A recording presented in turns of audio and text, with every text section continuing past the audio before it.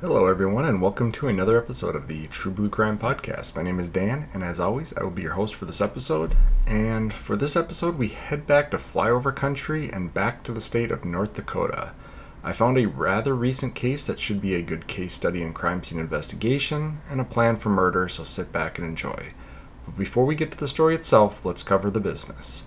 If you'd like to get updates about what the podcast is up to, please like and follow the True Blue Crime Productions Facebook page. More information can be found at the show's website at www.truebluecrimeproductions.com. And if you'd like to email the host directly, my email is truebluecrimeproductions@gmail.com. If you can, please support the show via Patreon or PayPal. Links to make donations are on the website at truebluecrimeproductions.com. And any donation level helps and will help ensure I can keep making free episodes of the podcast and expand the podcast in the future. Any donations will receive a shout out in a future podcast, a thank you message from the host, and some True Blue Crime merch. For no cost whatsoever, please rate and review the show on whatever platform you're listening to it on. Thanks so much, and without any further ado, let's dive into this episode of True Blue Crime. In 1803, the very young nation of America purchased 828,000 square miles of land from the French for the cost of $15 million.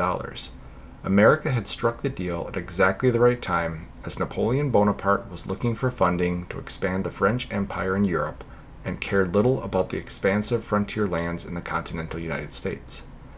Originally, America had only hoped to buy western Florida and the area of New Orleans for roughly $10 million, but they were able to acquire a giant portion of the land in North America for only an additional $5 million. Even when inflation is taken into account, the deal would cost the equivalent of 50 cents an acre in today's value, an absolute steal by any valuation. In 1804, a team led by Meriwether Lewis and William Clark was sent by Thomas Jefferson to explore the newly purchased land. The team built a fort and spent the winter of 1804 to 1805 in North Dakota, along the Missouri River just north of present-day Bismarck, North Dakota. In 1872, settlers arriving in the area located the river crossing spot used by the expedition and started a permanent settlement at the site of a Native American village.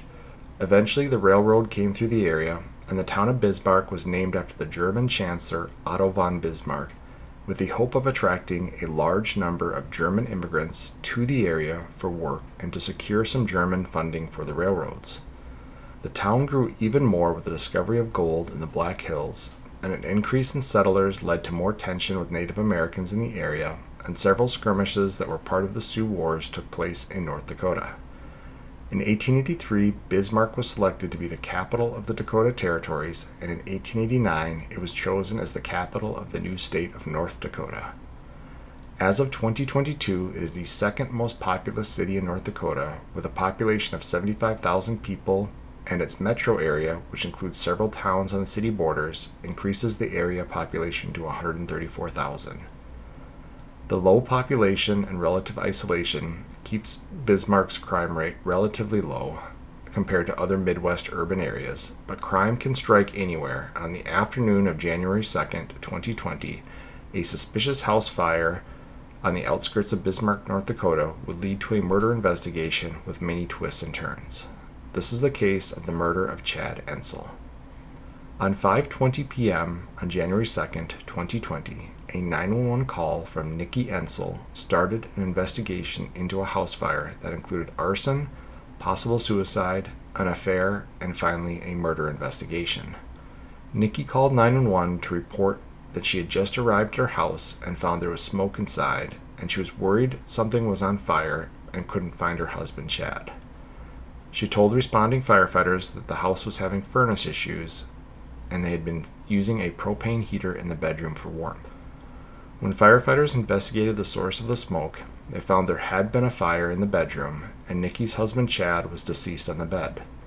Next to Chad was a shotgun, some empty liquor bottles, and by initial appearances, it looked as if Chad had committed suicide after drinking heavily and a fire had broken out due to the propane heater being left on. However, it didn't take long for parts of the scene to tell a different story. The most telling evidence was that Chad had been shot twice, a rarity in suicide attempts, as one either completes the suicide on the first attempt or seeks help after the first attempt fails. While that alone would not rule out suicide, the shotgun used to inflict the fatal wounds on Chad was a side-by-side double-barrel shotgun. If Chad had shot himself twice with the weapon, both spent shotgun shells should have been left in the two chambers. However, one chamber held a spent shell casing, while the other one had a live shell in it. In order for this to be a suicide, Chad would have had to have shot himself with a single round, emptied the spent shell, and then reloaded the chamber and pulled the trigger a second time, a series of events that made suicide even less likely. And so this is something we've talked about before. There's a lot of people that will commit a murder using a firearm that don't have a lot of firearm knowledge, and as a result, they'll make some major mistakes, as in this case. First off, I mean, the glaring issue is the two gunshot wounds. As I've mentioned, it's normally the case if somebody's going to commit suicide, if they shoot themselves once and somehow that doesn't complete the suicide, it's pretty rare for somebody to shoot themselves a second time. I went to several dozen suicides by firearms over my law enforcement career, and I can't recall a single one in which the person shot themselves twice. There were several that I went to where it wasn't completed after the first attempt and the person actually survived. And there's several completed suicides I went to, but never one where somebody shot themselves twice. So that in and of itself would have been a major clue to myself. But then, again, it's the setup of the shells. A double barrel shotgun, so there's two barrels side by side. And so if somebody's going to shoot themselves twice in a suicide attempt, if for some reason that first shot fails, they just have to pull the trigger a second time, which will fire the other barrel off. And then you'd have two gunshot wounds and two spent shell casings, one in each side of the chamber. But the fact that there was still a live shell casing in that shotgun, at some point a spent casing had to be removed and a new one had to be inserted. And we're going to get into it, but it definitely, I think the hope was that whoever killed him thought either the police or the coroner wouldn't notice the second gunshot wound, and they thought it'd be more believable if it was just a single shot out of the shotgun, so they set it up after the murder to look like a suicide. Now, it also said in the reading that the shotgun was too far away from the victim for it to be a suicide, and I think it was on the bed, but it was just laying, I guess, parallel to the body, a foot or two away. And again, this makes it look very staged. Every suicide that I went to, the gun ends up in a weird angle, oftentimes resting on top of the person's body. If not, it falls either to the floor or again, it falls kind of half on the body, half off the body. The idea that this gun would just be laying along the side of the victim. Now, there have been times that I've gone to completed suicides by firearm where a family member has grabbed the weapon and moved it somewhere. And in that case, you can't discredit anything in regards to where the gun ends up, because you just can't take it into account because you can't verify where the gun was after the suicide was completed. But in this case, it's very set up this way for the firefighters to discover the body, and nobody else should have been in that house, according to Nikki Entzel.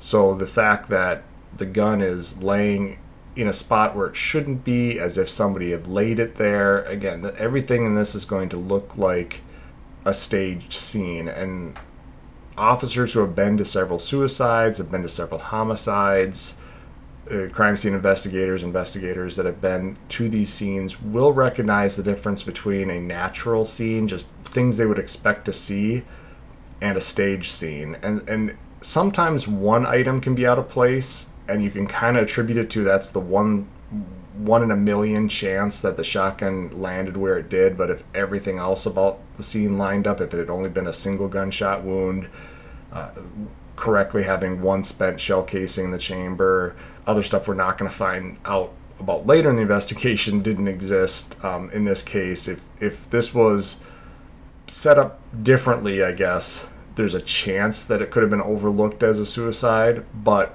we're going to find out that it's not just the staging, the multiple things we're seeing on site that don't add up to a suicide. It's pretty clear early on that this is not a suicide, that it's a murder, and investigators are going to have to figure out who the killer is. And as the spouse is always the first suspect, investigators turn to what they knew about Chad and Nikki for answers. And Chad Entzel was born on March 31st, 1977 in Halliday, North Dakota. He went to Halliday Public Schools, and after graduating high school, he went to a nearby college to study construction drafting. He loved sports, racing, and being outside. Chad volunteered as a Little League coach and spent the rest of his free time golfing, playing darts, bowling, and racing cars on a local track. And this is something you'll see, it can happen in a big city as well, but a lot of these quote-unquote big cities in otherwise remote areas, whether it's a guy or a gal, an adult, will have a lot of these hobbies. A lot of times it's volleyball and bowling and darts, and in this case golfing and racing cars. It just seemed like Chad had a zest for life. He liked to stay busy. There was a lot of opportunities because this is a quote-unquote urban area. I know when I say urban area and people hear 134,000 people, if you're from a big city, you're thinking there's no way that that's an urban area. But if you've ever driven through North Dakota or South Dakota or parts of Minnesota, Wisconsin, Iowa, if you have a city of 134,000 people, a metro area, it is going to feel like a big urban area compared to the rest of the state. And then on May 21st, 2016, Chad married Nikki Heinz and took on responsibilities as being a stepfather to her two sons from her previous relationship. He was said to be a great stepfather, loved one, and friend to many, and was known for his kindness and generosity. Now, not much is reported on Nikki's background, but she did have a criminal past before they met. She was convicted for insurance fraud in South Dakota in 2012 and was subsequently arrested in Minnesota in 2014 for related charges after being deemed a fugitive from justice. And a fugitive from justice is usually an additional charge for somebody who has an out-of-state warrant. It's something where the law enforcement can charge and hold somebody. Basically, it's kind of for the inconvenience that they've put upon another state for fleeing from a state where they're wanted as a part of the criminal justice system of the other state. So oftentimes people will be arrested on a warrant from another state and then charged with being a fugitive from justice in the state that they're in. That's what it sounds like. It was likely those 2012 charges. She was either supposed to appear for some warrant and didn't, and was caught in Minnesota on this warrant and charged with fugitive from justice status. And then she was convicted of check fraud in South Dakota in 2014 and what we call financial transaction card fraud, so basically credit card fraud or debit card fraud, in Minnesota in 2015. So before she meets Chad, she's obviously got some money issues. Now, she does have two young sons that she apparently is raising on her own. Being a single parent can make things very tough money-wise, but as we're going to see as we go on here, she's definitely motivated by money, and her crimes are motivated by money. So this could also be a thing where she just commits crimes because she, not necessarily out of necessity, but out of greed. But by all accounts, after meeting Chad, the two appear to settle into their lives without much issue until late 2019. Investigators started looking into Nikki's cell phone records and located a man named Earl Howard.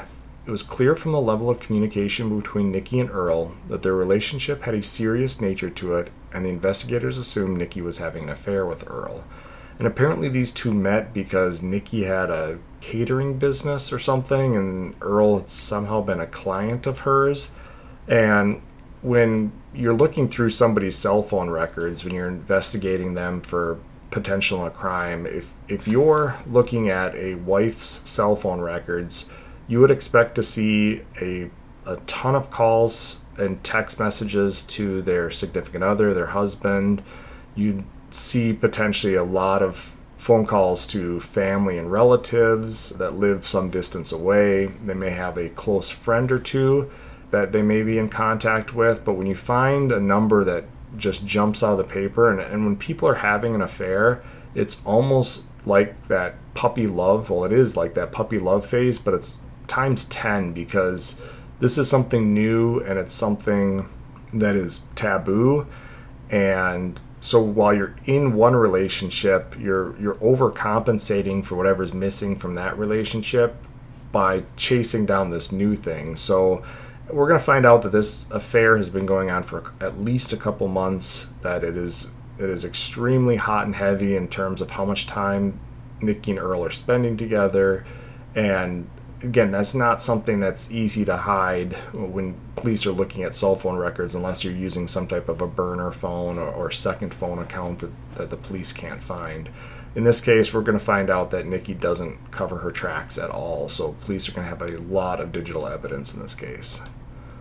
And while an affair can be motive enough for a murder, investigators found that Nikki had a $600,000 life insurance policy out on her husband Chad, and his death would not only allow her to continue her relationship with Earl, it would give her a paycheck that she could use to start a new life, one she planned on starting in Texas with Earl.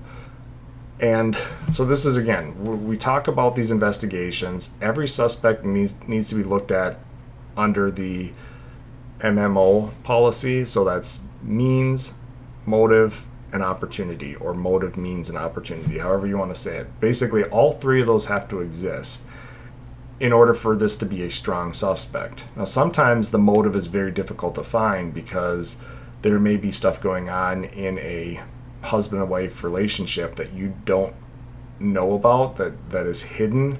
And so sometimes finding these motives can be difficult, but that's why investigators go through these phone records. They're finding this affair going on. There's motive number one. And just like in the Amy Mullis case out of Iowa, in that case it was the victim that was having the affair, and that alone again can often be motive. But in that case, Todd Mullis was also found that if he had lost his wife through a divorce, he was going to lose half of his family's farm as well. So oftentimes you can have a singular motive and then it can be backed up by some form of financial motive. And that's what they're finding here is, again, sometimes an affair can be enough, but oftentimes if it's just the affair, you will have defense attorneys that will say, well, that's what divorces are for. If somebody wanted somebody out of their life, they can get a divorce and move on. That doesn't mean that they have to murder their spouse just to separate. People get divorced all the time. But when you throw divorce plus a $600,000 plus payout to start a new life, then you're talking about motive on top of motive. And then all you have to do is prove means and opportunity, and they're gonna have that very quickly here in this case. An investigator's next step was to find more evidence of the affair and plans to collect on the insurance and a life for Nikki and Earl after Chad's death. And thankfully for investigators, Nikki was a planner and left a trail of digital breadcrumbs for them to follow. The days before, during, and after Chad's death were full of indicators of Nikki's infidelity via online searches and applications, and video evidence around town that proved Nikki and Earl were more than just acquaintances and were very strong suspects for the murder. On Thursday, December 26th, 5 days before Chad was murdered, Nikki went online to get a quote for renter's insurance. It was on that day that she called the company that she also received a quote from them and spoke via a recorded line with a salesman who started a $31,000 insurance account for her and a man named Earl Howard. She mentioned on the phone call that she and her daughter have matching earrings, but she doesn't have a biological daughter, but Earl does. Evidence was found showing that Nikki bought a pair of matching earrings in October of 2019 using her joint account with Chad.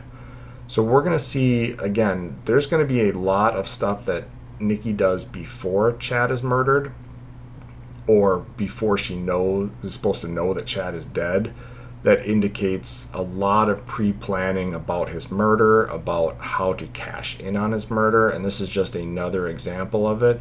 And for as much as these two are trying to commit the quote-unquote perfect crime, she's not taking accounts out on herself, which you could almost justify later on, just saying, hey, it was after Christmas, just got me thinking about how much valuable property we have in the house. It'd be a good idea to get some insurance on it. So I just secretly set up an insurance account for myself.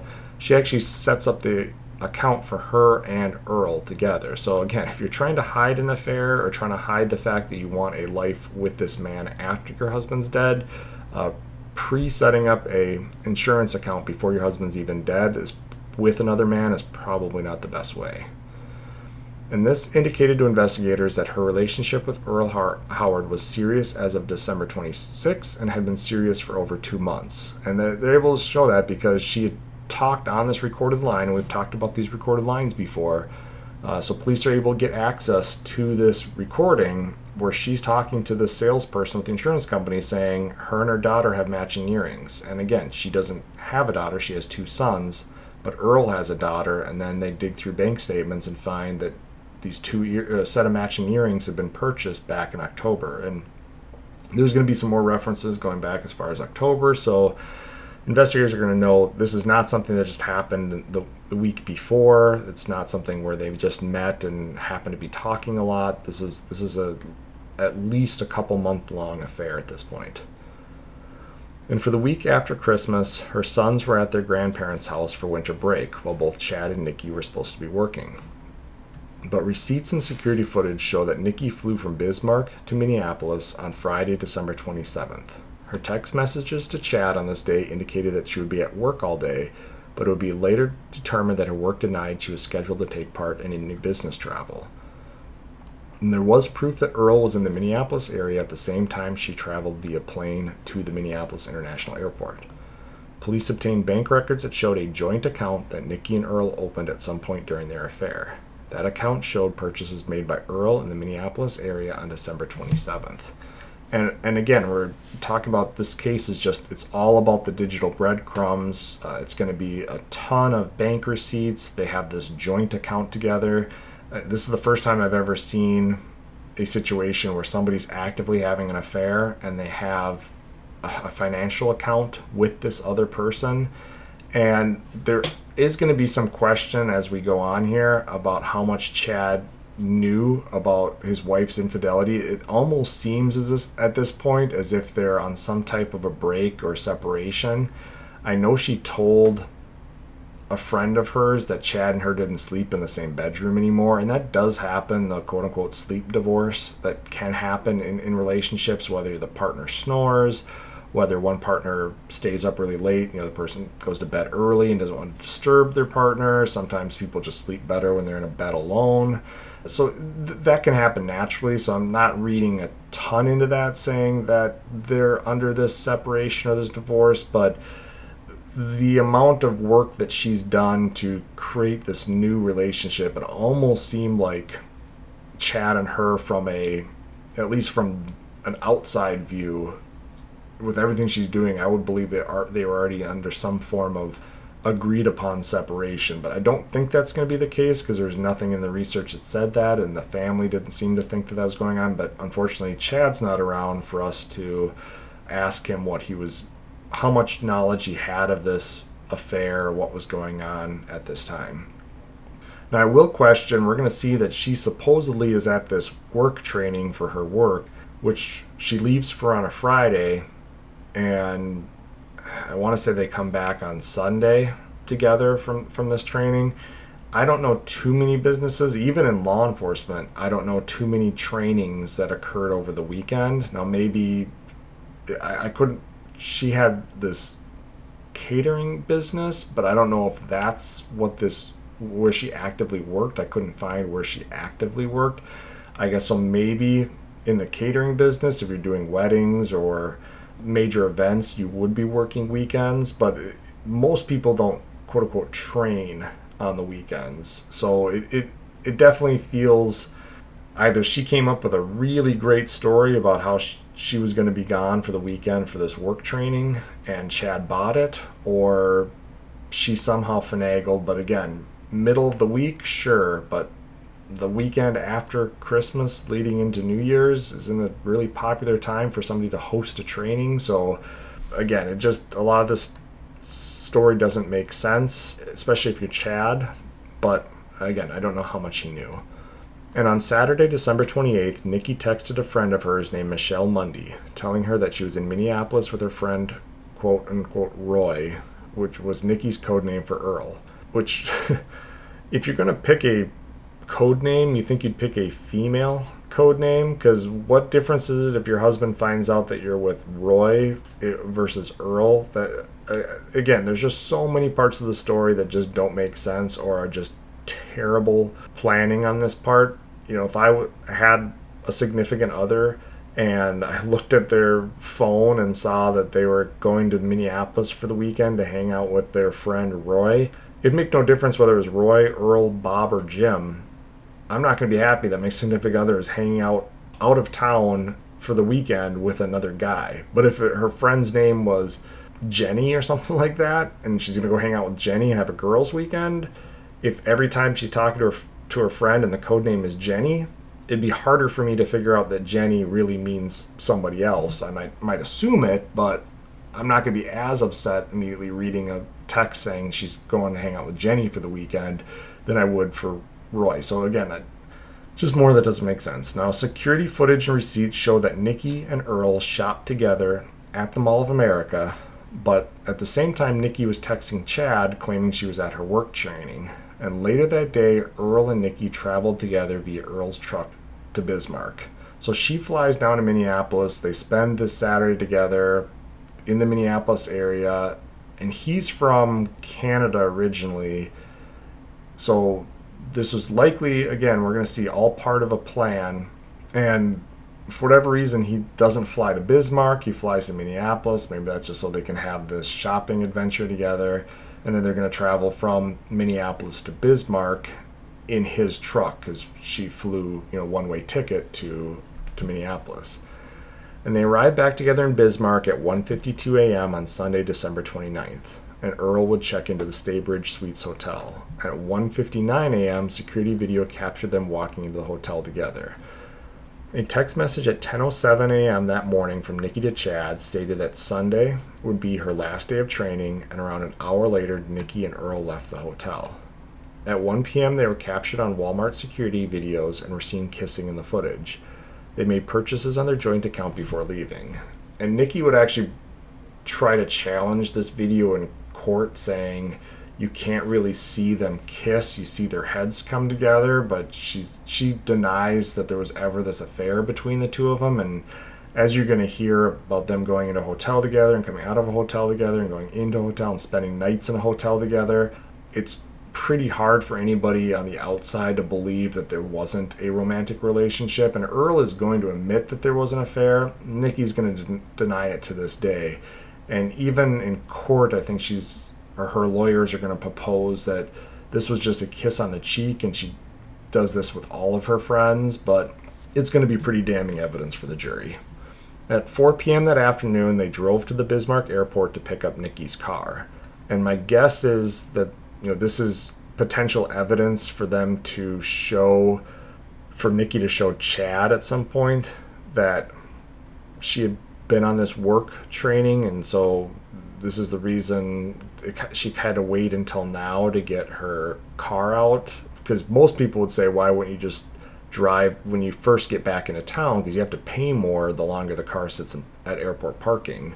But my guess is if he were to see the receipt and see that she picked up her car at 1 a.m. on that Sunday, well, then it doesn't make sense that she's texting him later in the day saying that was her last day of training because she's already back in town. So my guess is they waited until the afternoon to go get it, so there's some proof there that she's just, quote-unquote, getting back into town at 4 p.m.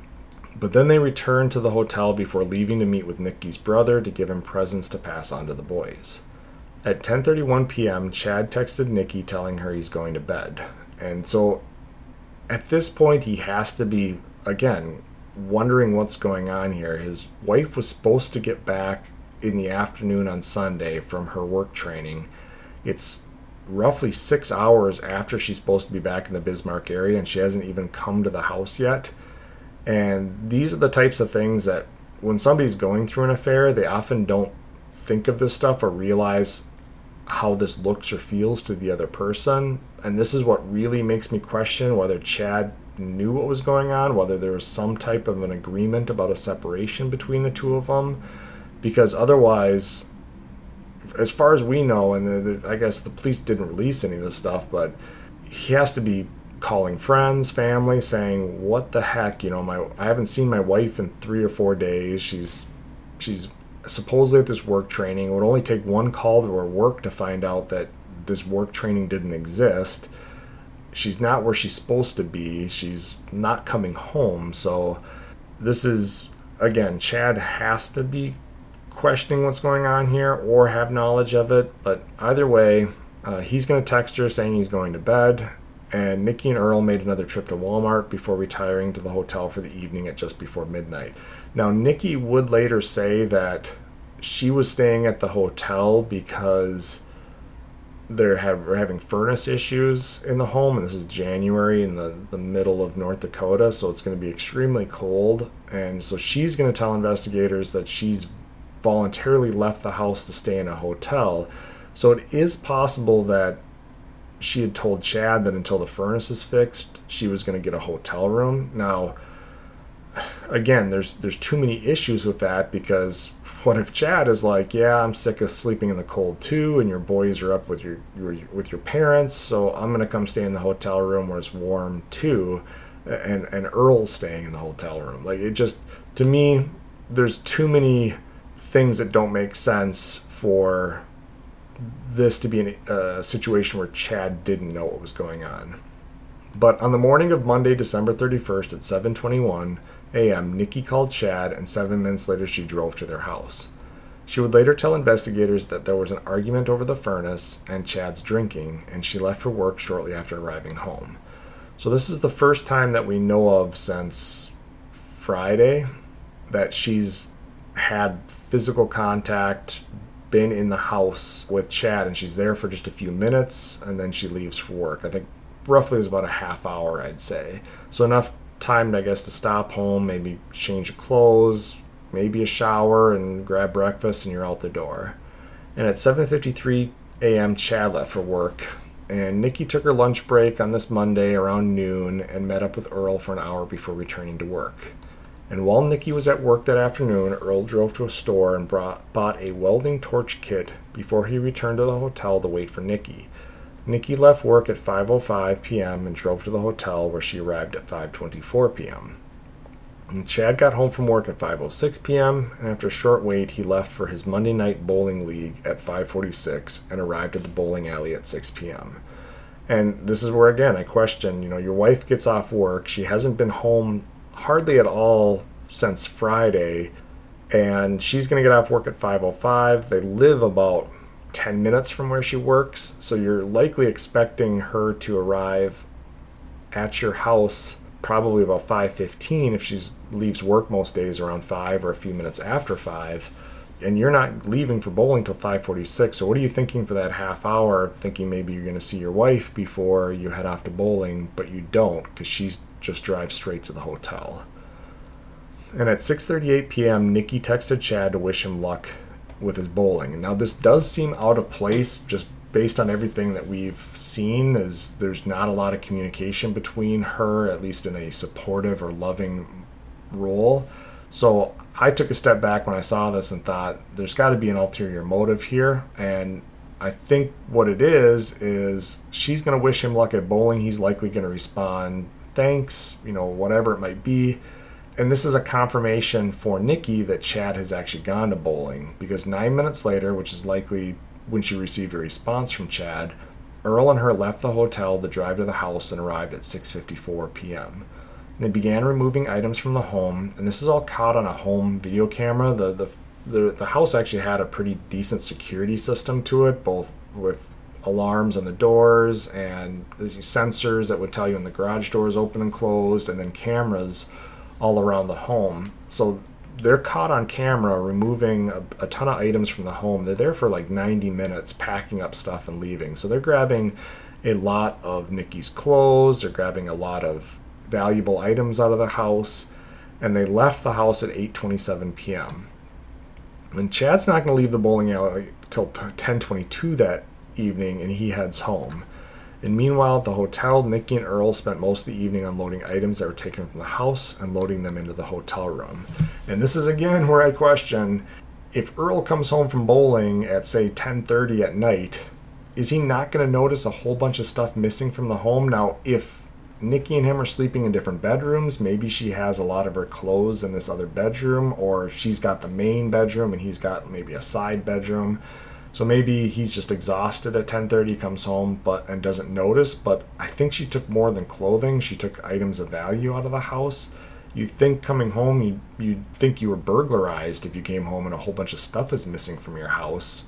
And so again, is this indicating that there was some type of a separation, or did she maybe let him know at some point, like, hey, I'm running out of clothes at the hotel, I'm going to swing by and pick up a few things? But picking up a few things and cleaning out half the house, taking 90 minutes to move stuff out, to me would look very different. And they took enough stuff that it took them a while to unload it from the truck into the hotel room as well. So to me, coming home, I would realize a lot of stuff from my house is missing. Something's up. But we don't have any record of, or at least the police didn't release any information about any conversation between Chad and Nikki after he got home. And at 12:35 a.m., Nikki's login information was used to access the home security system multiple times. And it's later believed she was shutting off the security cameras and trying to erase earlier footage. So to me, it sounds like they must have had some type of an app or internet login where they could access the camera systems and the alarm systems and that kind of stuff remotely, so they didn't have to be on site. And so it appears that somebody was using Nikki's login information to access this remotely, and then she was trying to shut off the security cameras for what's about to happen, and she's trying to, I think she tried to erase earlier footage, because some of the footage that's going to be captured is corrupted, but she either didn't know how or failed to erase the video where they were there earlier in the evening removing all these items. And at 1:02 a.m., Earl and Nikki left the hotel, and 9 minutes later, the garage door at the Entzel home opened. So they were successful in shutting the cameras down, but they weren't able to turn off the sensors, at least on the garage door. So the police are going to be able to see when, on the security system records, this garage door opens and closes. And after arriving at 1:02 a.m., the garage door closes an hour and 45 minutes later at 2:56 a.m. And she would later tell investigators that she had just stopped home to grab some medicine, and then she changed her story to taking care of some household chores in the middle of the night. And we've talked about this at length. When a suspect is caught, or when a cheating spouse is caught in an affair, our minds try to make up a story, and the stories can be believable to us.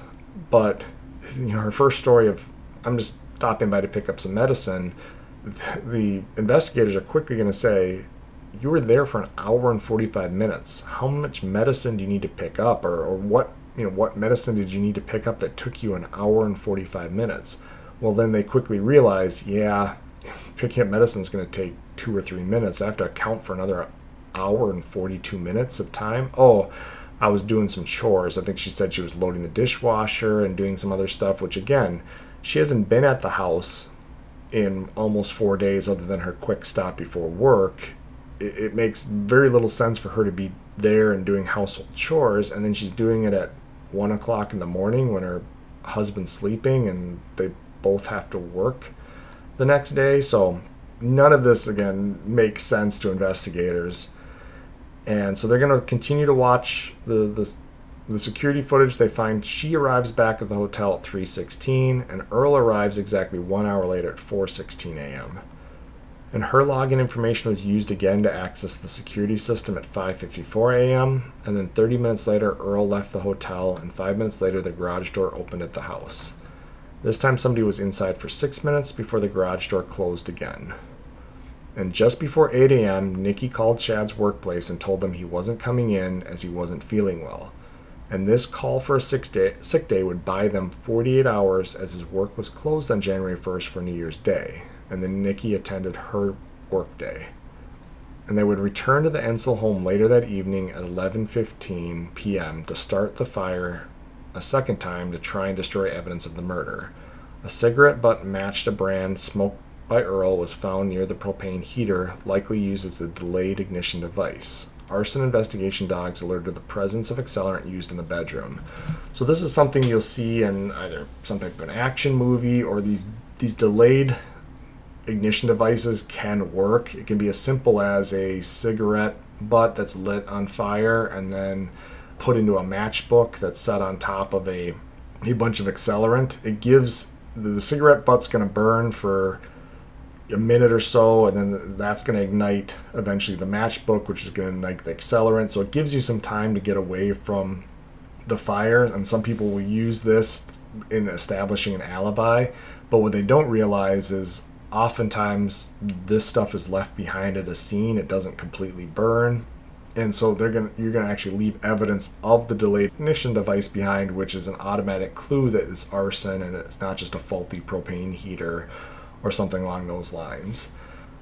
Now, on New Year's Day, Earl and Nikki went to a jewelry store to purchase some jewelry and obtain some insurance documents. And I found this kind of odd, and then I realized if you're eventually going to try to maximize your insurance claim, you likely have to have some evidence of what you lost in that fight. You can't just tell your insurance company, I had a $15,000 wedding ring. They're going to want some documentation to show that you had purchased this at some point, that the item was worth that, and that then you can claim it and you're missing. So they actually make 2 trips to this jewelry store, and it said they purchased some jewelry, but they also obtained some insurance documents. So again, this is just that further digital / paper breadcrumb trail that's pointing towards pre-planning for the fraud, pre-planning for the arson, and capitalizing on the arson and the murder from a monetary standpoint. And on Thursday, January 2nd, Nikki got to work around 7:39 a.m. By 9 a.m., she had received 7 calls from a coworker of Chad's as he hasn't shown up for work and no one had called him in sick. He wasn't answering the coworkers' calls or texts, and they were getting worried. And now this prompted Nikki to call Earl, and shortly after she spoke with Earl, she got 4 more calls from the coworker, and she left work shortly after the calls and immediately called Earl again. Another one of Chad's coworkers called Nikki at 9:42, prompting her to call Earl again at 9:43. She finally answered the phone call from the second coworker, but she told him that she was busy. So this is what happens when a plan goes wrong. I don't get how they didn't think that this was going to happen, that they had called him sick the one day. Either she could have easily answered the call from the first coworker and said, oh yeah, it's a 3-day flu, he still doesn't feel like coming into work, he's sleeping, he was up all night throwing up, whatever it might be. But it's clear that she's kind of in a panic mode at this point. Like, they hadn't really thought of what they're going to do by this last day. Now, granted, they were hoping the whole house would burn down and somebody would notice and they wouldn't have to go through 3 days of making him disappear. But it's clear that in all of their planning, they didn't come up with a plan for what will happen on his second day of work that he's going to miss and people start to notice. And the coworkers, concerned by Nikki's disinterest in Chad's welfare, contacted the police themselves for a welfare check. Officers checked the Entzel residence, but it was secure with no signs of damage or forced entry, and they couldn't see into the bedroom because it was on the second floor. Again, something we've talked about before. Officers are going to arrive at a home for a check welfare. They're going to knock on the door. They're going to look at all the windows and doors. Everything's intact. There's no forced entry. An adult can choose to skip work if they decide to skip work. There's nothing illegal about it, and they're not going to. It's not like they can look in through the first floor windows and see Chad in the bed. He's on the second floor, so nothing at that time looks suspicious to the officers. So they clear from the check welfare. Now at 10:45 a.m., Nikki's going to Google a local funeral home, and this was 7 hours before she quote-unquote discovered the house fire and firefighters located Chad deceased. So again, her digital breadcrumbs are telling investigators that at 10:45 a.m. on January 2nd, she already knows Chad is dead. But she's not going to make that 911 call until 5:20 that afternoon, where supposedly at that point, firefighters are going to go in and discover Chad dead. So at trial, they're definitely going to bring this up, saying, either you're the world's best and most accurate psychic, knowing your husband's already dead and going to be dead later that day, or you already had knowledge that he was dead if you're Googling funeral homes. Nobody just sits around during a work day and Googles funeral homes unless somebody in their family has recently been deceased. It's just not something we think about. And Nikki made her first attempt to contact Chad that day at 2:22 p.m., and this was despite the concerns raised by the coworkers earlier that morning. And at 3:33 p.m. she returned to work, but she hadn't gone home during the day to check on Chad. So, again, at some point, this is panic, and then her and Earl must have come up with, well, you better at least call Chad to check on him if these coworkers, because if the police see that you don't even call him, that's going to look even more suspicious. But she waits until 2:22 in the afternoon, so this is 5 hours after she's been getting these calls from these coworkers, and then she doesn't live far from work, but she does leave work. So most people, if you were worried about your spouse, the 5-10 minute drive from work, if you've already left there to go check on the house at that point, would look a lot less suspicious than you leaving work with the knowledge that your husband didn't show up for work that day and not even checking the house. So she left work at 5 p.m., and that's when at 5:20 she contacted 911 to report the smoke in the house. And Nikki told investigators that Chad was an abusive drunk, but several people close to the couple said that while Chad did drink, he was able to control his drinking, and when he got drunk, he was more giggly than angry. So you all have your friends, and I put them into three categories. When my friends get drunk, they're one of three things. They're the happy, giggly drunk, they're the difficult, pain-in-the-butt drunk, or they're the angry drunk. And there are people that are angry drunks and cannot handle alcohol. They turn into complete monsters, and everybody knows somebody like that. But then everybody knows, like I said, the person who's just difficult. They're not angry or violent. They're just a difficult person. They just become stubborn and obtuse when they get drunk. But then you have just the world is happy and giggly drunks as well, and that's what it sounds like Chad was. So there was no evidence. He didn't fight with his friends when he got drunk. He didn't fight with strangers when he got drunk. He was just this laid-back, happy guy when he got drunk. So her claims that he was abusive didn't make sense to anybody else.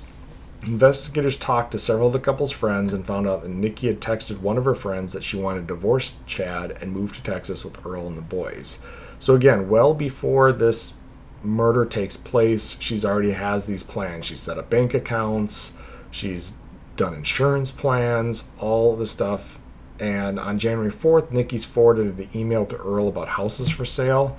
And I believe this same day she contacted Chad's work to inquire about additional life insurance that he possibly had. A lot of employers offer life insurance for their employees, and I think it was something like a $150,000 policy that the employer had for Chad. So she's looking at $750,000 in life insurance, and so she starts to inquire on that. I think it was on January 4th.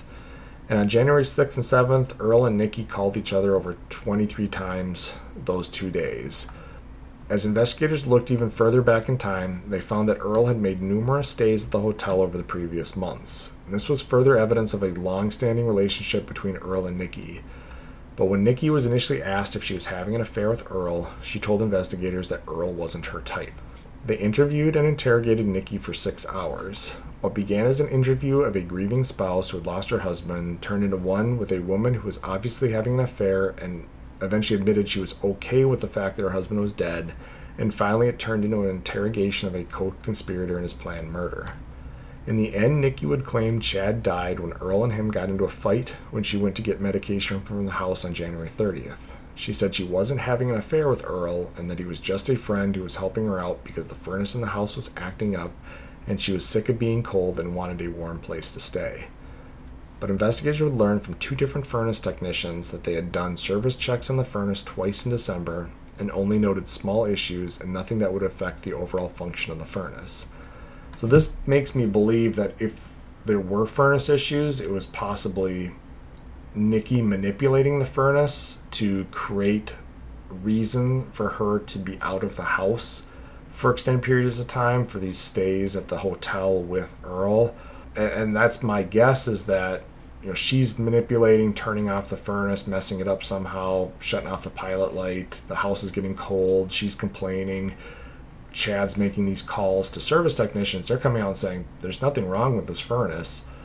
Getting it, relit, set back, or whatever it might be. Then whenever she needs time away again, she manipulates the furnace and just becomes this built-in excuse. Well, then that's the reason why they need a propane heater, which is a fire hazard. Again, to an investigator, this is all pre-planning to set up eventually what they carry out in this murder.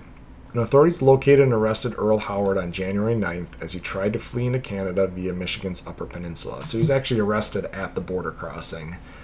And in October of 2021, a plea agreement was made between Earl Howard and prosecutors. He agreed to plead guilty to charges of conspiracy to commit murder, arson, conspiracy to commit arson, and other lesser charges in exchange for a 25-year prison sentence, of which he was required to spend 21 years behind bars. This plea agreement was approved by Chad's family, and while it wasn't as strong as they would have liked, the prosecutors explained to the family that a murder charge would be hard to get because there's no way to prove who pulled the trigger and killed Chad. The gun had been tested and no evidence proving who shot the shotgun was located.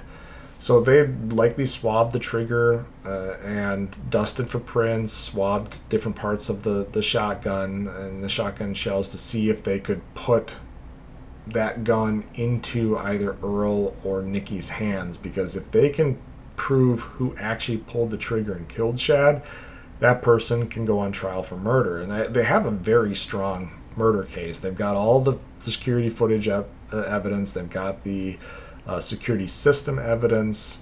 Got the evidence of the affair, the evidence of the attempt to monetize the crime. So they've got everything. What they don't have is proof of who actually pulled the trigger. And so convincing the jury, because this is another one of those situations, you have two suspects. So when you get to trial, if you take this to trial, you're going to have the finger pointing. You're going to say, yes, I was along, but he pulled the trigger, or yes, I was along, but she pulled the trigger. And if you don't have evidence of it, the jury is going to have to try to make a decision based on no evidence of who actually pulled the trigger. And there's a chance that you could get a mistrial or even an acquittal on a murder charge for a crime that you know was committed by both parties. You just can't prove who actually pulled the trigger. And in reality, both of them could have. That's how it could end being shot twice. But the long and short of it is the prosecution has to come to the family and say, look, we can't try this for murder. There's a chance we could lose. He's going to take this plea agreement. He's going to spend 21 years behind bars. Whether or not he pulled the trigger, he was involved in the crime, 21 years minimum service is a pretty good sentence. It's the best that we're going to get without potentially losing this at a trial, and the family went and agreed with the prosecution. However, Nikki's going to opt to take her chances with the trial. She was standing by her story that Earl shot Chad while she was outside, so she was not involved in the murder. She wasn't planning to murder Chad, and she didn't feel that the investigators had sufficient evidence to actually convict her of any crimes. And Nikki's trial began on September 27th, 2022, and lasted 6 days. After 6 days of testimony and evidence, the jury took only 2 hours to deliberate before returning and finding Nikki guilty of all counts. She was sentenced to life in prison with the possibility of parole after 36 years. And in the end, most people point to life insurance money as the motive for the murder. Nikki could have left Chad for Earl and moved to Texas with her boys. They were not Chad's biological sons, so she would not have had a custody fight. But she needed money to start a new life, and the only way she could get that money was if Chad was dead. And this is where sometimes you don't have to have money to be a motive for a spouse to kill. If there's children involved and there's going to be child custody, it's going to get messy. There's going to be child support or alimony or something along those lines. That can be a motive as a part of the affair or the impending divorce. For their just as I mentioned with the Todd and Amy Mullis case out of Iowa, there's when an impending divorce is going on with an affair and there's potential for a loss of a large amount of value in the marriage, then you can have that issue. But in this case, Nikki could have left Chad on a clean break and headed to Texas with Earl. There was nothing stopping her from doing it because they weren't Chad's boys. So if she wanted this new life, it's as simple as filing for divorce and packing up your stuff and moving down to Texas with Earl. But they needed the money. They needed that life insurance. So Chad needed to be dead for their plan to work. And so that's why people point to the life insurance as more of a motive than the actual the affair and the new relationship. And her greed for money was further evidenced by her attempt to file an insurance claim for the renter's insurance policy she had taken out just days before the fire. She phoned in a claim days after Chad's death, claiming her possessions had been lost in a house fire, but investigators were able to determine all the items she claimed were lost were items that she had removed from the house while Chad was bowling. And again, she thought she had deleted the video of the two of them removing all these items from the house. So her perfect plan is Chad's death looks like a suicide, the house burns down, she's able to collect on the $31,000 worth of lost items when in reality she gets to keep these items. So she banks an extra $31,000, which is really just greed on top of greed if she's looking at getting $750,000 from the two life insurance policies. But $31,000 is $31,000, and it's just more proof of how money motivated her. And so greed and love are two motives for murder, and they both apply in this story. Thankfully, the suspect's plan did not work out as they had hoped, and while they are enjoying a similar life together, it's from behind bars in different prisons. But that's the case of Chad Entzel, our North Dakota flyover country case.